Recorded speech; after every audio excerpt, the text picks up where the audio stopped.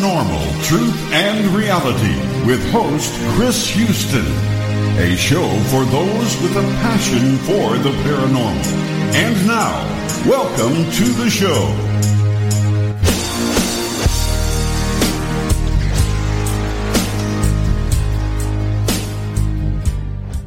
Welcome to Paranormal Truth and Reality. I'm your host, Christopher Houston, and we're here with a returning guest, Steven Hudgeons. Steven Hudgeons knows quite a lot about UFOs as well as a lot of other things. In fact, he's been a little bit of a underlying mentor in the past couple of months after I talked to him originally, looking at a lot of the stuff that he's posted, a lot of the things he's done in the past. So welcome back, Steven.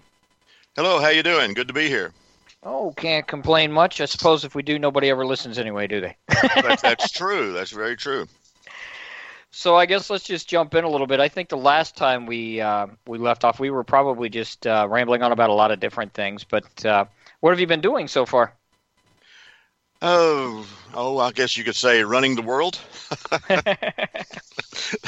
No, I'm international director of investigations now, and it's encompassing the entire planet. So I can say without any doubt that the planet is round, it's not flat. You know, that is a unique theory that pops up. What about I think I've seen it about every 10 years or so.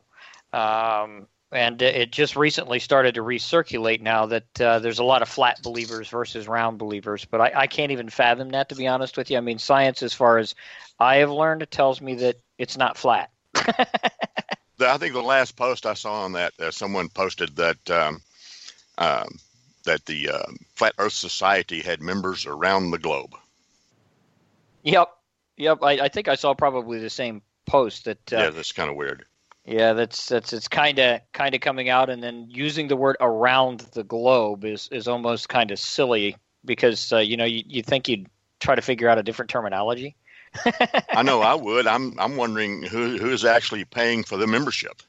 Yeah, around the disc. That's what they should say. Yes, around the disc. I would hate to go around to the close edge of that disc. Yeah, and what happens then? I mean, we've got gravity that pushes us anyway. Does gravity still entail when you're dealing with a disc, or is it all totally different and you do actually physically fall off the edge? I don't know. That's a good question. Well, when you fall off the edge, where do you go? Yeah. And what happens? You just kind of steadily float off into outer space? No, really, the gravity stays, you maintain, and you just go over the edge and just walk, and now you're upside down. There you go. And that's where China is. On the other side of the disc. That's what that's what I surmise. So, being the director and working with UFOs, I'm sure that you know there's been a great increase on fascination with it ever since the new television series on History Channel came out with Project Blue Book, even though they're not being exactly accurate on a lot of things, as we all know. So let's just kind of dive in a little bit. Okay. If they were accurate, it would be boring. That's true. Yes. That's true. And that's a part of the drama of it. I mean, I've watched it myself because I get a kick out of watching science fiction. And let's face it, when you're talking about UFOs, even though you still, once you start digging in, you still kind of turn your head a little bit. The last time we had a good show was the X-Files. Mm-hmm. And now we've got Project Blue Book. At least this one puts they put a little bit of science in it. They put a little bit of explanation in it. So they put all the good cases and then they kind of embellish them. Yeah. And then they go, hey, man, there's the proof right there. What's the problem? And so I don't know what to tell you. But it is a good show. I like the show. I haven't been able to watch all of them, but the ones I've seen, they're very interesting. I like that actor, whatever his name is, and I like him a lot. But anyway. He fits the role. He kind of looks the part, too, from time to time, which is cool. Yes, he does. He has that amazing stare. He has that down pat. Yep. Yeah. So you and I both know that the reality when you're looking into UFOs is a lot different than what people think. Yes. And a lot of that entails in not only debunking things, but sometimes, as you had mentioned a couple of times on a few of my posts, you just simply don't have the answers. You know, it's probably not alien, but you still it remains unidentified until it's identified. And that's a key I think a lot of people don't understand. It's not exactly black and white. No, it's not. We have, when you go through all of our cases in the CMS, and we have, I don't know, over 74,000 of them anyway in our history, and there's probably 40% are unidentified, and the rest we could kind of figure out what they are. But these unidentifieds, they're pretty key, and you can just almost say, well, that's an airplane, but no, it makes that right angle turn, and it's not an airplane any longer because I was telling Jan the other day that I did see an airplane do a right angle turn, and that was 20 years ago. And he said, "What do you mean?" I said, "Well, see, we have a big air base out here, and jets flying around. And they took all the B-52s away, which kind of upset me. I loved going out there watching those take off. But this jet was going down the runway real fast, and then all of a sudden it pulled and went straight up. And just about the time it kind of went slow, he did a little left turn, and it was really weird. It's like he did just kind of a 90-degree turn right there, and then took off. It was kind of weird."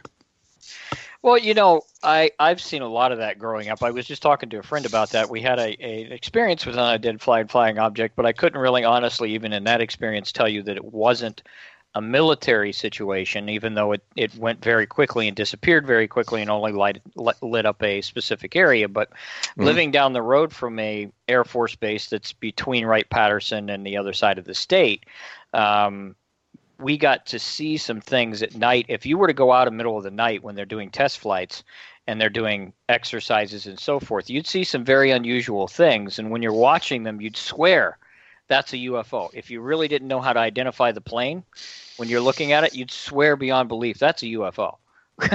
Yes, you would, because you don't know what it is. Yep. And yes, it's UFO just simply means unidentified flying object. And of course, when they're identified flying object. And the government gets away with that pretty good. They're saying that UFOs don't exist. Well, for them, that may be correct because they may know exactly what these things are. So, when they say that, hey, they're not lying. Yeah, that's true. And I think if you listeners, if you actually look through a lot of the release documentation that people are saying is going to be just so extraordinary, it's going to tell us everything. A lot of what you look through, you end up shaking your head. I think I spent maybe 4 or 5 weeks going through documents released on the CIA site as an example. And though they do admit, yes, things are going on, you can put 2 and 2 together to find out a lot of times it's things that I believe they actually know what's going on. I believe so too. Otherwise, you'd see a lot of dogfights in the air. Yeah, you'd see a lot of dogfights in the air. You'd see a lot of action. You'd see a lot of worry. I mean, the military would panic if they didn't know what these things were. I believe so too. That's why I'm thinking that 99% of this stuff is ours. I actually believe that any intelligent being come visit the planet Earth is going to, their ships are going to be totally invisible because they don't want the planet of the apes to attack. That's exactly what I think. Well, you can go into theory there a little bit, too. I mean, if they're an advanced race, and, of course, I'm a geek, so you'll probably laugh if you ever watch Star Trek when I say this. Would you really want to interfere with the existence of a culture and how it's advancing, or would you want to observe that? The easiest way to do it is to stay invisible and just sit and observe it. Exactly. And you might want to mingle a little bit, especially if you kind of look like us. I don't rule anything like that out. Yeah, well, gives you a taste of culture firsthand. If you can walk around looking just like the individuals and not interfere, you get a real feel for the way the culture is advancing and what's going on. That's I kind of agree a lot there. Of course, you've noticed probably observing a lot of times there's a lot more logic to things than people think. And most of the time that logic can be explained if you remove yourself from all of the myth. That's very true. But that's the problem. There's all this myth out there. Oh, it's terrible, especially when you get into the paranormal community because it's been raised through television, and it's kind of a hypothetical thing in a lot of avenues anyway. You have hypotheses. Some hypotheses have proven things. Once they become proven, they don't become paranormal anymore. So people just tend to forget about them. I have a theory about ghosts. I don't know if I told you about it last time, but I got a question for you. Do you have people call in or anything like that? Every now and then. Depends on the situation. Okay. your show is paranormal most of the why? I ask people this all the time. They cannot really answer my question, but why does a ghost wear clothes? You know, there are several theories behind it, but they're just theories, and I'm curious on that actually as well.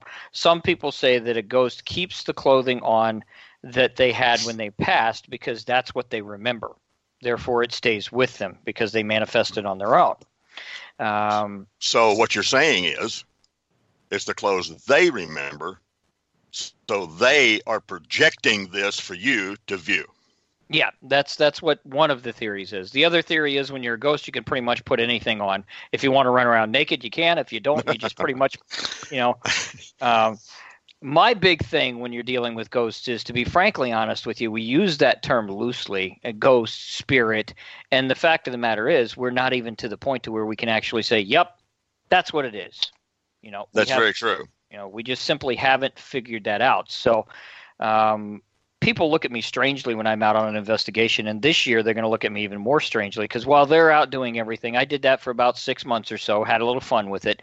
Now it's time to get back to work. Everybody else is out with their nice little recorders and their fancy little devices, and what am I doing? I'm tacking a bunch of stuff up all in the rooms and putting stuff into the ground and hooking it all up to computers and then attaching it to video cameras to watch reactions, and I'm sitting in behind a computer in a warm office so I don't freeze my butt off, or a cold office so I don't sweat my butt off, and everybody else is having fun going, what are you doing? Well, I'm looking for answers here, guys. I really don't need to do what you're doing. Yes, you're analyzing. Yep. And I believe that in that you can find a lot of things. And one of the things that you're going to find is a lot of this is man-made. And I know the paranormal community doesn't like to hear that, but the fact of the matter is when you're talking about myth and mythology, you're talking about belief, you're talking about culture, you're talking about being raised, you're going into specific locations that already have stories. A lot of times you see or manifest that on your own, and now you've seen or heard something that's not really there. I agree with that. I do agree with that. There's something there, but you never see it. There's something there, but you never hear it. And then when you do, it sounds man-made to me. That's why I don't buy into this ghost speaking over the radio thing. I forget what you call it. But and the EMF frequencies that pick up electronic energy, that kind of thing. I don't buy into that either. I was on a ghost hunt once a couple of years back. We went to there's an old city hall building over in Dallas. I think it's called the Red Courthouse or something of that nature. And I went over there with a bunch of guys, and we had the whole place to ourselves because it was closed. We went over there late. And a strange thing did happen. I'll tell you about that in a minute. But they're running around with these meters, and, I see them going up, red, down, and he got to this one stairwell going up to the second floor. And as soon as he stepped on the stairwell and took a couple steps, this thing peaked out red. And he stopped. And he came back off. I told him, I said, now come back down the stairs for a minute. And he came back down the stairs. As soon as he stepped off the stairs, it went back to green. I said, okay, now step on that stair again. He stepped on the stairs and it went red. He said, there must be some ghostly activity around here. I said, well, let's just a second. I said, step back off of there again and just get real close to it. I said, now you extend your arm without touching the stairs. So he did that and it was green. And as soon as he touched the stairs, it went red again. So there was some static electricity on that stairway. Uh-huh. Well, and that's what happens a lot of times when you actually dig into EMF. A high EMF fields can be an issue, but when you're talking about high EMF fields, you literally have to be living under power lines, and power lines emit high electricity. If you're going to get that close to it, you're going to get that close to it for a prolonged period in time. You're going to get ill. You're going to get sick. You're going to have all kinds of issues. In fact, I've had the privilege of meeting a few people that have been through that, but the average household doesn't emit enough to really worry about. So these meters, they'll spike, but they'll spike for logical reasons. Makes it kind of useless when you're trying to determine that it's a ghost. Exactly. I went to San Antonio once with Eddie Hill, and he's a paranormal guy down in San Antonio. And he went to a house. I didn't go with him on this. He was just telling me about it. But he went to this house because this guy called him up and says, man, every time we go in this room, we get sick. There's something going on in here, and we don't know what it is. So he went over there, and him and his crew, and they're in there with the EF. And yes, as soon as they walked into the room, it was spiking all over the place. And so So finally, after a little while, he finally went under the house to see what was going on under the house. And when he got to that room, he said, it's the weirdest thing I've ever seen in my life. It was a cluster of electrical wire that had, it wasn't sparking anything, but all of the plastic was off of the wires, and they were just kind of touching each other. And it was sending off that energy off of this wires shorting out under there. And he said, I'm surprised the house didn't burn down. But anyway, they cleaned that wire thing up, and everything was cool after that. Yeah, if you have a large amount of electricity that's leaking out, the closer you are to it, if you spend a prolonged period in time there, the body tends to react. And it can happen. Like, I lived in a home that had an improper fuse box that was just tore apart. If you spent more than 4 or 5 hours down in that basement, you'd get sick because you got electricity going everywhere, for crying out loud. The closer you get to it, the more your hair will stick up. So, I mean, it can happen. It's just most people don't realize that they look for these meters as communication, and it's not really communication. I mean, if we knew a ghost could manipulate electromagnetic frequencies, we could probably identify what a ghost was. Exactly. Who invented this EMF meter anyway? That is a collection and a pointer for ghosts. Who invented that? It was invented during the media stages. Originally, there were electromagnetic readers, just like radiation readers and everything else. They were used in particular fields to determine different field radiations and radio frequencies and so forth. And somebody condensed it all down with a few pretty lights and made an extra sensitive sensor, which you can easily do at home if you know the circuit boards, and then put it in and called it a K2. Then they advertised it on ghost hunters. And bam, there you go. It's a new science. Everybody's looking for EMF readings. Let's see. And the same thing applies to REM pods and all of these other things that a lot of the ghost world uses right now, but they don't realize that most of this stuff, you can build it in your basement. I mean, you can literally take about $5 and build most of this in your basement and make it go off. That's almost dangerous to know. Yeah. Yeah, well, and that's the other thing that I try to tell everybody. I understand that most investigators don't have thousands and thousands and thousands and thousands of dollars to spend on electrical equipment and so forth, though it's getting cheaper these days if you have common sense and an electrical engineering degree and can work with a scientist. So they go out and they buy the ghost stop stuff, and they buy all this other stuff, and they go out and they go hunting ghosts. Mm-hmm. But that's really not what the paranormal is about. You know, it's fun. It's entertaining. But that's really not what the paranormal is about. When you get into the paranormal, as you know, just getting into the UFO, and a lot of times it's boring. It is. You know, we're collecting data. We're looking over screens. We're trying to solve puzzles that odds are we know are going to be 100% explainable in one way, shape, or form. And we're weeding through the easiest way to say it is we're weeding through what I like to call a bunch of crap in between. Yes, I'm here to tell you, I make people so mad, it's pathetic. They send me a photo. Hey, look at this. Look at this alien, this spaceship in the background of this. Well, no, I'm sorry, that's a bird. Yep. Or it's an insect. I got one just the other day.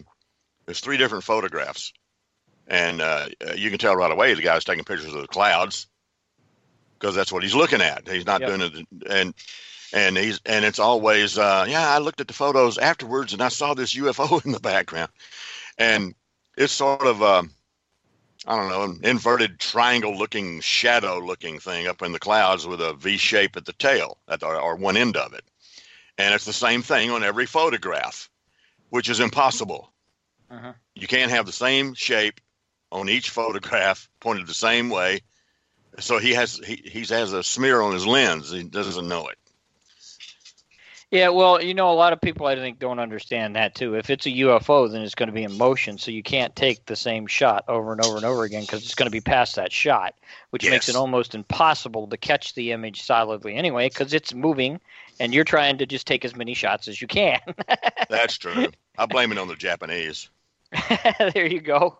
Well, when we were doing the Stephenville thing in 2008, and a Japanese film crew came running into town, and they said, "Hey, we will give you $1,000 per second for any movie film of a UFO that you guys say is authentic." And they started it. Oh my God! I do believe that it's possible for there to be a bunch of UFOs, and I know it's possible because I've seen them myself. But I think a lot of times, just like early on with all of this stuff, I think a lot of times when you see things like that, if you really put your head to it, you hand it off to people that know better than you, that are smarter than you, that have done things, rather than just scream, "Oh my God, it's an alien." You find out that, okay, this can be explained to a certain point. Yes, I saw it's been so long. I've been, it was a film or it was a photo. I think it was a photo of Houston, downtown Houston, and in a far away shot. And this guy was out in a field, and he was, I guess, taking a photograph of the downtown Houston between two tree lines, and the valley of the two tree lines, left and right. There's downtown Houston. And after he did his photo, he looked, and he had all these little specks all over the place. And of course, he said, "Oh, it's a UFO invasion," or that kind of thing. And I said, of course, he sent it up here to us. And we had to look at it. And I told him, I said, "Well, here's what I want you to do. You do an exercise for me. Do an exercise for me." I said, "Go back over there and do this again." And I said, "Before you take a photo, after you are out there, before you take a photo, wait for about 30 minutes. And then take a photo or two, 1 or 2, 5 or 6, I don't care. And then take a pretty good sized rock and throw it out in front of you about 20 feet. And then take 4 or 5 more photos. And let's see how many insects are in your film after the rock was thrown." And evidently he did that or not, I don't know, but we never heard from him again. Well, it's amazing because we run into the same thing in almost every field, whether it's UFOs, whether it's cryptozoology, whether it's ghosts. I don't know how many times people have sent me pictures, and I just stopped looking at them after a certain point. At one point when I first started, I'd send it off to professionals to analyze it, and they'd tell me the same thing. And you find out it's a bug, it's dust. It's a smudge on a lens. It's a light anomaly, which is a reflection from one window to another. And people honestly believe, "Oh no, it's a ghost." Of course, it's because they don't know any better.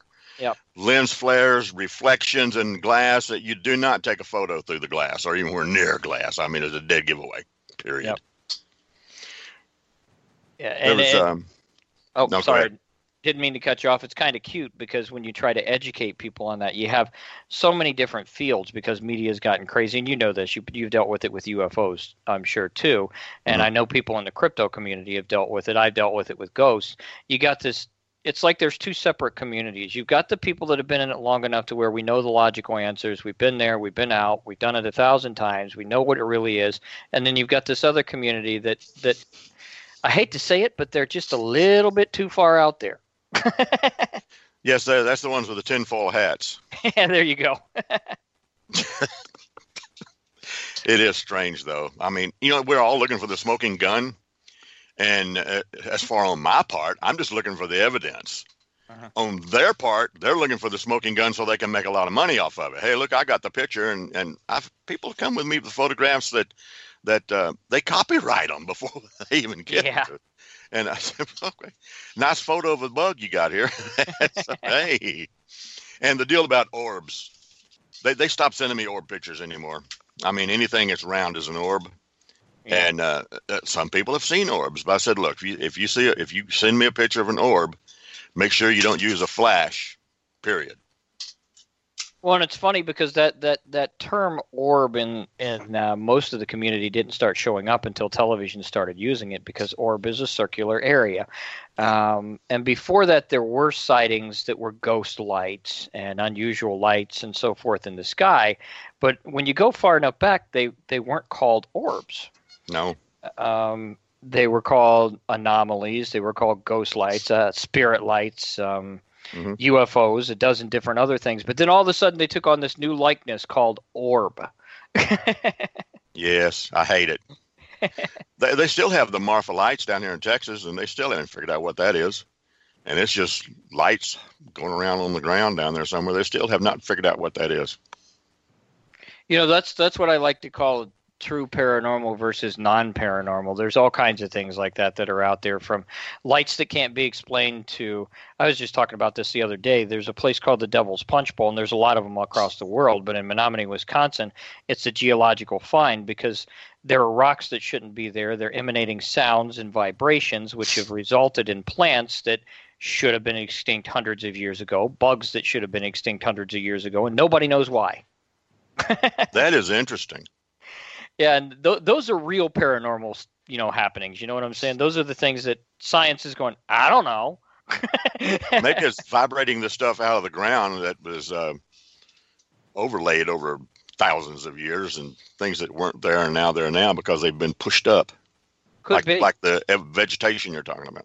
Yeah, it could be pushed up the seeds and all the, all the other stuff and kept it going. And then, but it's phenomenal. I had a chance to talk to some of the doctors that are over there and a few of the scientists that do the testing. Of course, they take the kids over there to teach them.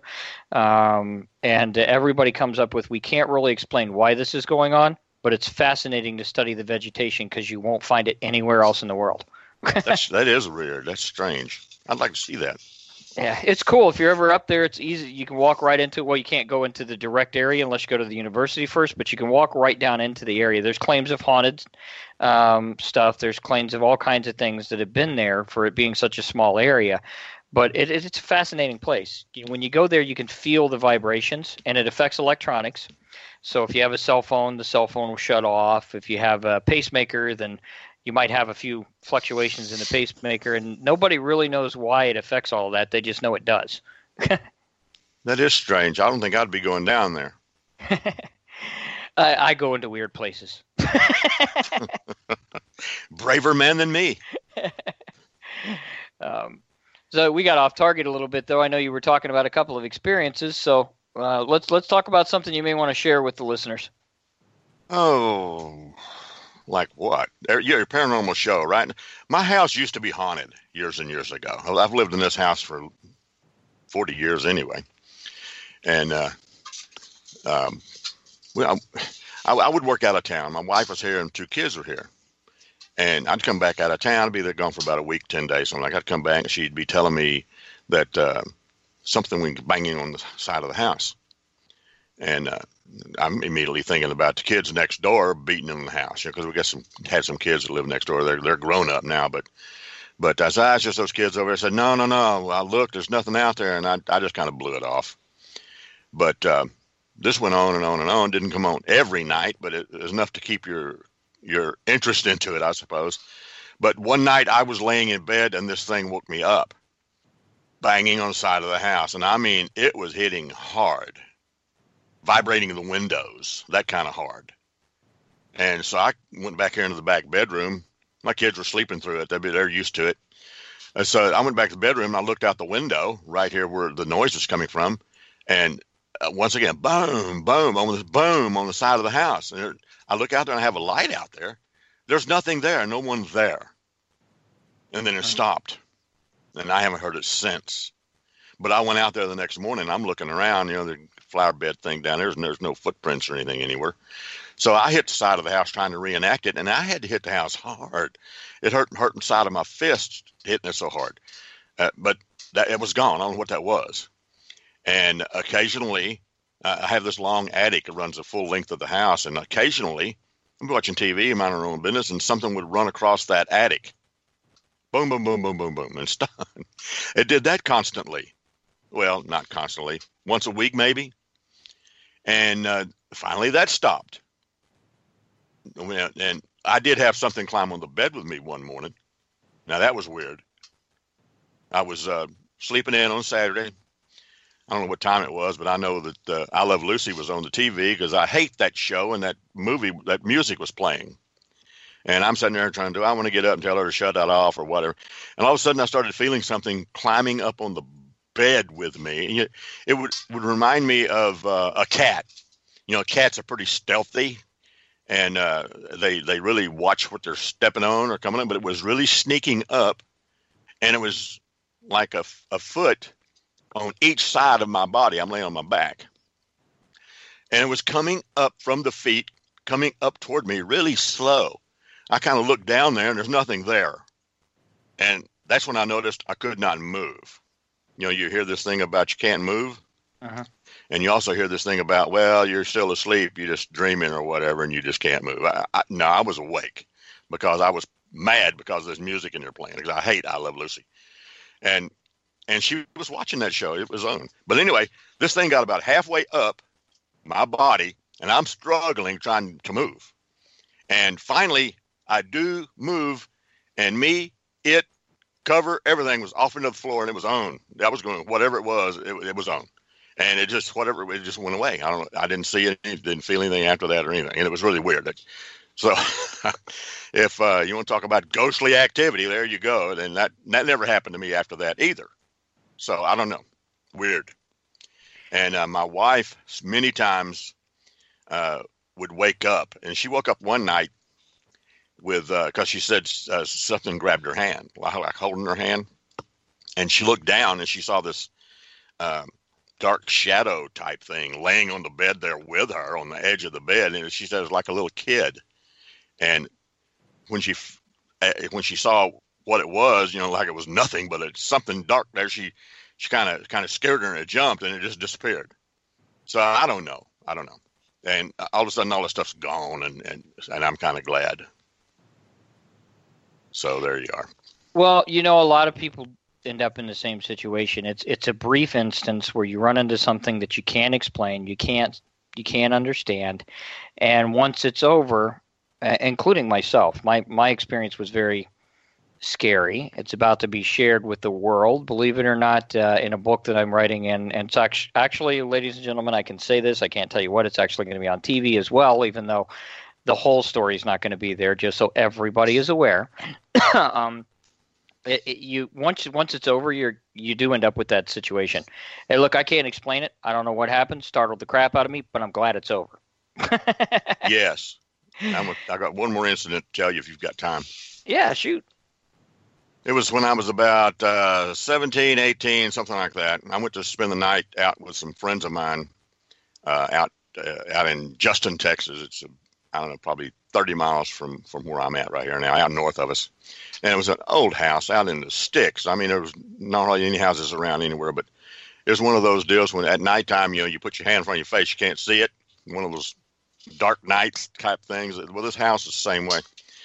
And this house was it was a 2-story house, I think 3. But bedrooms upstairs, bedroom downstairs, and bedrooms on each side of a long living room combination dining room, and then on the back porch was a screened-in porch, and the restroom was on the outside out there on that back porch thing. And then you have 2 bedrooms, a kitchen on one side, and then on the other side it was 2 bedrooms, and then stairway going up to the rest of the house. But at this certain time here, I was in this front bedroom, and we'd been playing cards, so I was like, I never went to bed. I was in the front bedroom up here, and I don't even know what time it was, but I just woke up. I heard and I got to thinking about, you know, what woke me up, and I remember it was like a crash on the floor of what I call pots and pans. It's like you had a stack of pots and pans, and they just fell off the cabinet and hit the floor. Made a lot of racket. And I'm laying there, you know, well, you know, somebody's going to get up in a minute because I'm not the only one that heard that crash, and nobody was getting up, so I'm trying to go back to sleep. And that's when I started hearing the floor popping. And as you know, it's an elevated floor house, that pier and beam type thing, and then you walk across that floor and it pops and creaks and carries on. Well, someone was up, and they were sliding down the wall, and coming to the bedroom door where I am, and the bedroom, I could hear the door handle, like it's trying to open. Uh-huh. I said, these guys are going to come here and try to scare me, is what they're trying to do. So I'm laying there waiting on them. So all of a sudden the door opens, and that's when it started getting weird, because I'd read enough ghost stories and things that anytime you have a ghost around, whatever, that there's cold air associated with it. As soon as that door opened, the entire room filled up with cold air. It's just like you open up a freezer door. And I said, oh no, I had shut my eyes real quick. So I'm laying there in the bed waiting for this ghost to take me off to the Neverland or whatever it was, and nothing was happening. Then I started hearing all this beating in my ears, boom, boom, boom, boom. And I was, oh man, what's that noise? And I was holding my arms across my chest, and it was my heart beating. Right? That's how I'm so scared. I was petrified that this thing was coming in to get me, and my eyes were shut. I didn't want to look at it. I didn't want to see what it was. I know, and my heart's about to explode out of my chest. And next thing I know, I woke up the next morning. I bail out of the bed. I run up and go into the house. Everybody's up eating breakfast. And I'm running around looking around and said, hey, sleepyhead and all this kind of thing. And I said, well, did anybody hear anything last night? What? Nobody heard anything. I said, was there any dishes or pots and pans on the floor? No. Oh, well, okay. Then no big deal. I just dropped it. And probably about 6 months later, maybe a little longer, I was in the Navy by then. And of course, we're on the fantail of the boat, and everybody's telling ghost stories and stuff like that. And I said, I got a good one for you. And I started telling them this one. And when I got to the point where I'm laying in bed with my heart exploding, I realized, how in the world did I go to sleep with all this adrenaline pumping through my veins? I said, how in the world did I go to sleep? So I'm wondering what happened after that. And people said, you need to be regressed. And I said, no. I remember talking to Travis Walton about that. And he said he didn't want to be regressed because he felt like he was killed out there and they brought him back to life. Uh-huh. And he says, if I go back to be regressed, he said, I might die again or whatever. I said, that's a good idea not to. So I'm perfectly fine. I don't want to know what happened during that night. So there we are. Well, that's, that's a point I think a lot of people, past life regression, I understand why it's done to re-experience situation and get answers. But I know in my situation, there's a lot of things I can't explain because I went through it, and a lot of things that I just blacked out on. And to be frankly honest with you, I'm okay with that. Yes. Yes. And it's primarily because I don't want to know. It sounds silly, but it's almost a fear. It may be nothing. Maybe nothing happened. Maybe something logical happened. But what if that other thing happened? I really don't want to remember it in the first place. I'm fine with where I am now. Yes, I'm perfectly fine where I am too. I wake up every morning above the dirt, so everything's good. Life is yeah, exactly. I'm actually curious on, and I don't get a chance to do this very often with MUFON individuals, so I love everything that you guys do.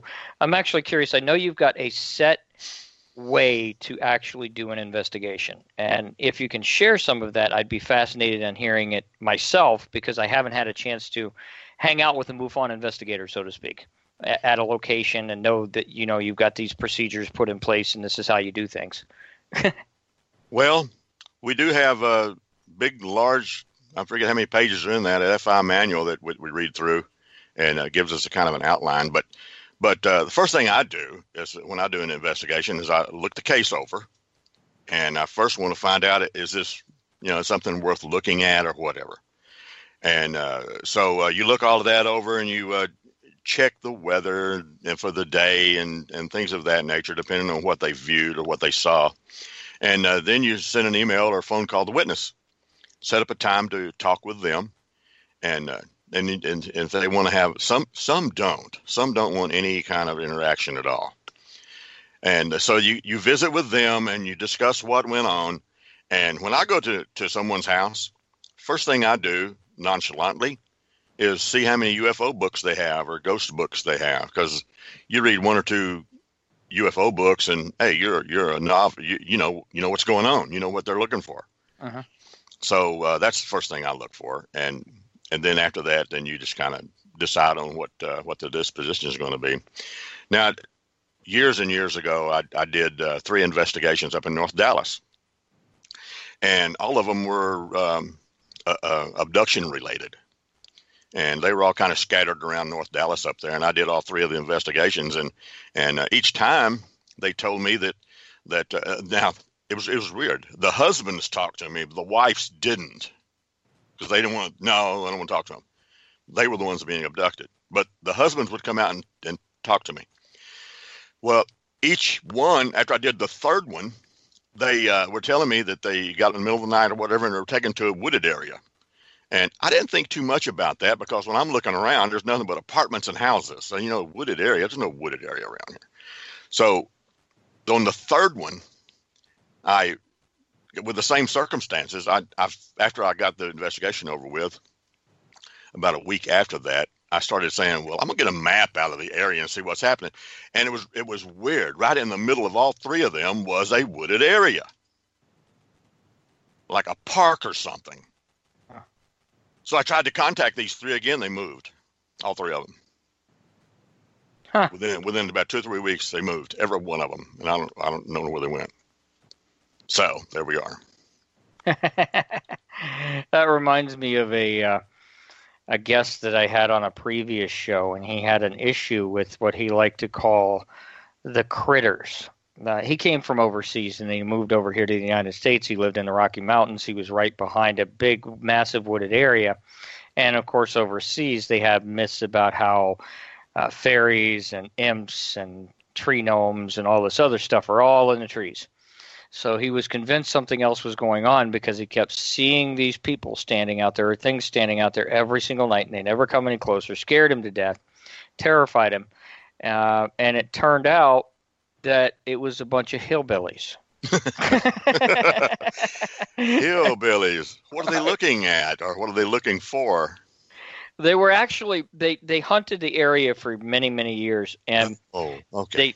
They stayed away from traps. Yeah, checking for traps, and they stayed away from the average community. Well, the sheriff had mentioned it eventually, but this was a big, wide open area, so you have the sheriff's more like a ranger than he is an actual sheriff, so he only checks in every now and then. And this guy got so terrified, eventually he went to him. Well, it turns out that this guy was new in the area, and they were just kind of using him as entertainment. They were just kind of sitting there watching at night because nobody had lived there before that. Well, that's a fine example of how you see things progress. When they don't really know what it is, their imagination starts flying away from them, and they're seeing gimps and fairies and things with wings, and just so there we go. Yeah. And hey, if you dig deep enough, then you could probably find a little bit of logic to the myth even in all of that stuff, because insects live, insects die, animals change, animals die. So there's probably links there somewhere to a lot of those myths. But people don't dig deep enough into historical content to try to put two and two together. No. And I believe a lot of times that's where you're dealing with ogres and dwarves and giants. And, we even today we do have giantism. We do have dwarfism. And back then they would have been classified as different races and probably isolated. People would have looked at them funny, so they lived in their own communities. Today it's not the case. Mm-hmm. That's very true. I have ugly people on my block too. No, I'm just kidding.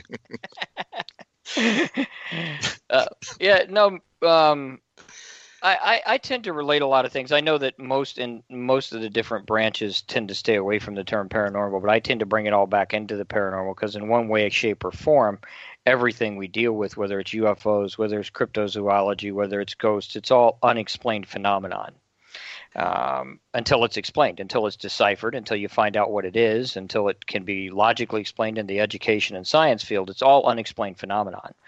But I think the community doesn't understand that. I think they tend to kind of sway in many different directions.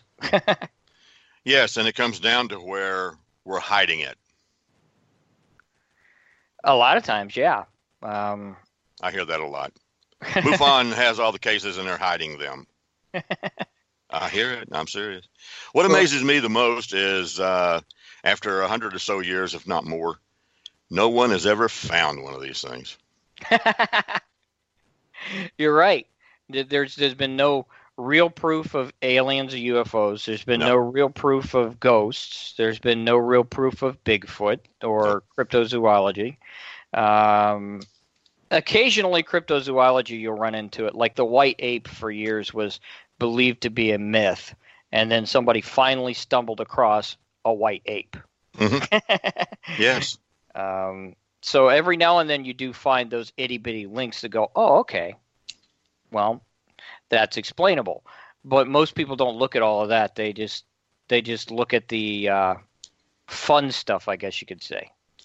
I used to do that with a kid. When I was a kid, I'd read up on the Enquirer newspaper. That was my favorite. My newspaper was favorite. Man, they had all this stuff in there, and I was reading about it, and I was, oh my God, I was afraid to go outside. Bigfoot's out there carrying you off, and ghosts, and oh man, I was really interested in all of that. Well, in the old days, the National Enquirer was our internet. So that's true, very true.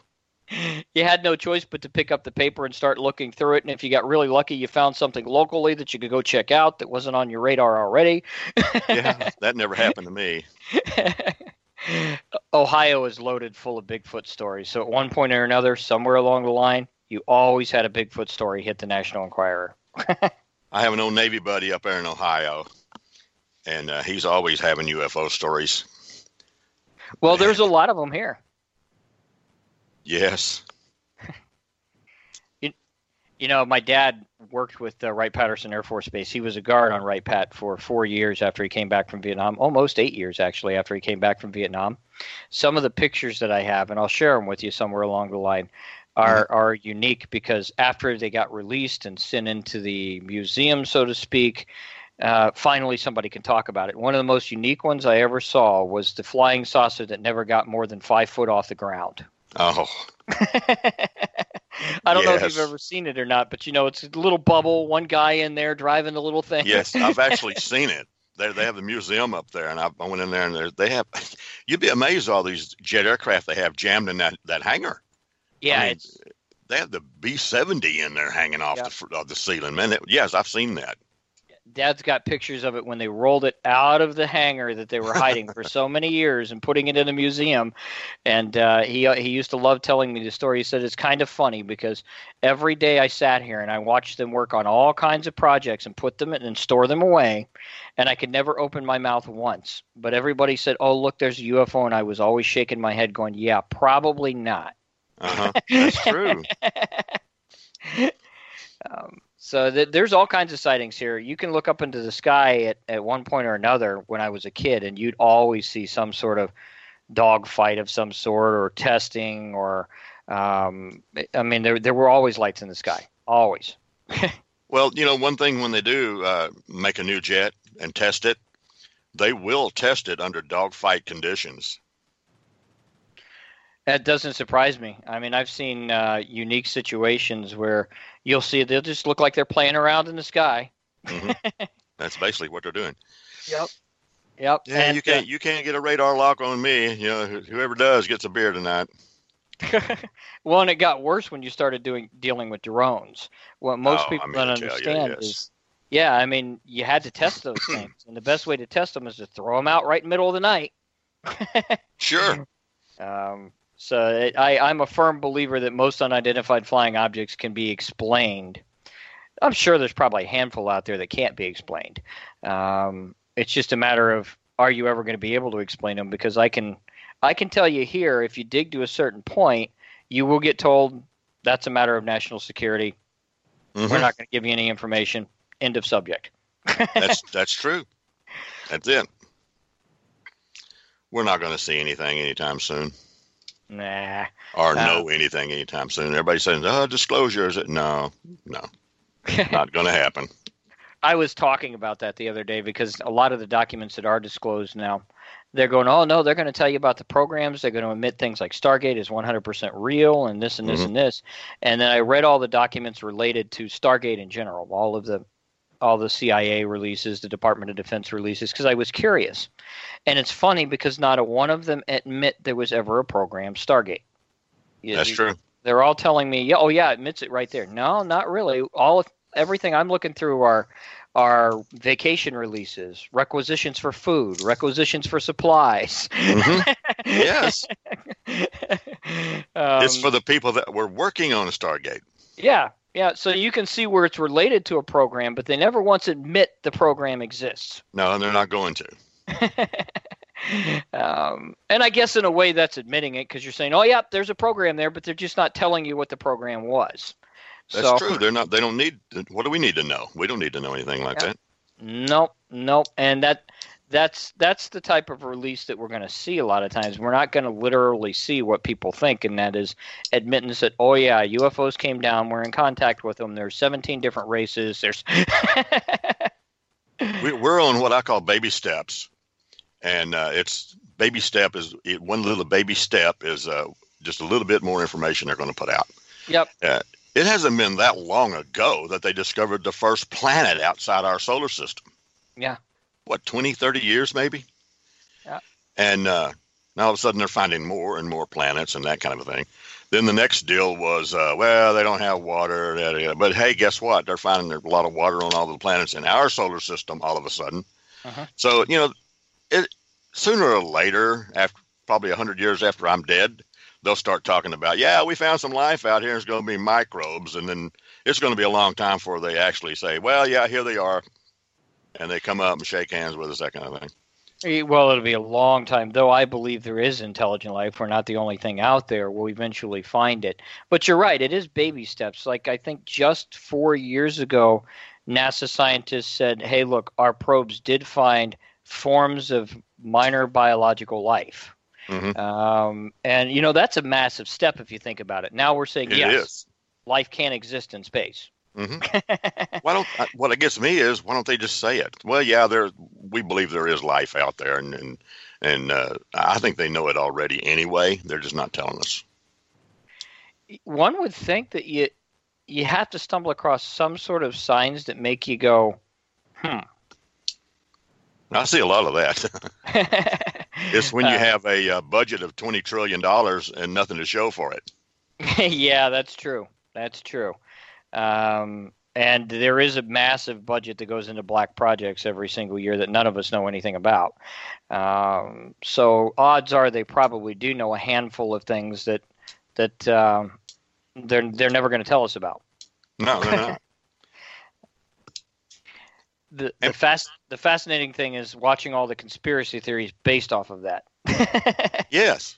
How many years, if you probably don't recall because I don't recall, but how many years was man in an animal-drawn vehicle? An animal-drawn vehicle? Gosh, I don't recall right off the bat, but it had to be hundreds of years. 2,500 years estimated. Yeah, that doesn't surprise me. An animal-drawn vehicle. Now, from the time man stepped off the animal-drawn vehicle and stepped onto the moon, how many years is that? Probably at least another, 200, 300 years, if not more. Well, that's 70. On the moon. That's 75. 75? Yeah, we stepped off the stagecoach, got into a car, next thing you know, we're on the moon. That's 75 years, right? Well, it's a good progression. Now, if we can just figure out how to get past the moon and Mars, we'll be doing well. But here's the big deal. How come after 120 years, we're still in a car getting 21 miles to a gallon? That's true. That's true. We haven't advanced much past the combustible engine. No. We're $20 trillion in debt and still driving cars with 21 miles to a gallon. A lot of that has to do with money. Money is power. A lot of that has to do with the secret space program. That is true as well, which I've been curious on. I've actually read into that many, many times on what you can find. And, there is a lot of things that if you look through the gaps that say that we've ventured a little bit further out in space than most people know about. Mm-hmm. Well, I know we're getting down to probably the last 5 minutes or so, but you and I could talk about this forever. Let's talk about, anything that you've got going on, maybe any events that you have going on or anything that you want to share with the public. Well, at the moment, MUFON has a MUFON cruise, and I can't really tell you much about it because it's already sold out, and it's going to be going on next week. And I'm not going. I was in the Navy. Going on cruises does not fascinate me at all.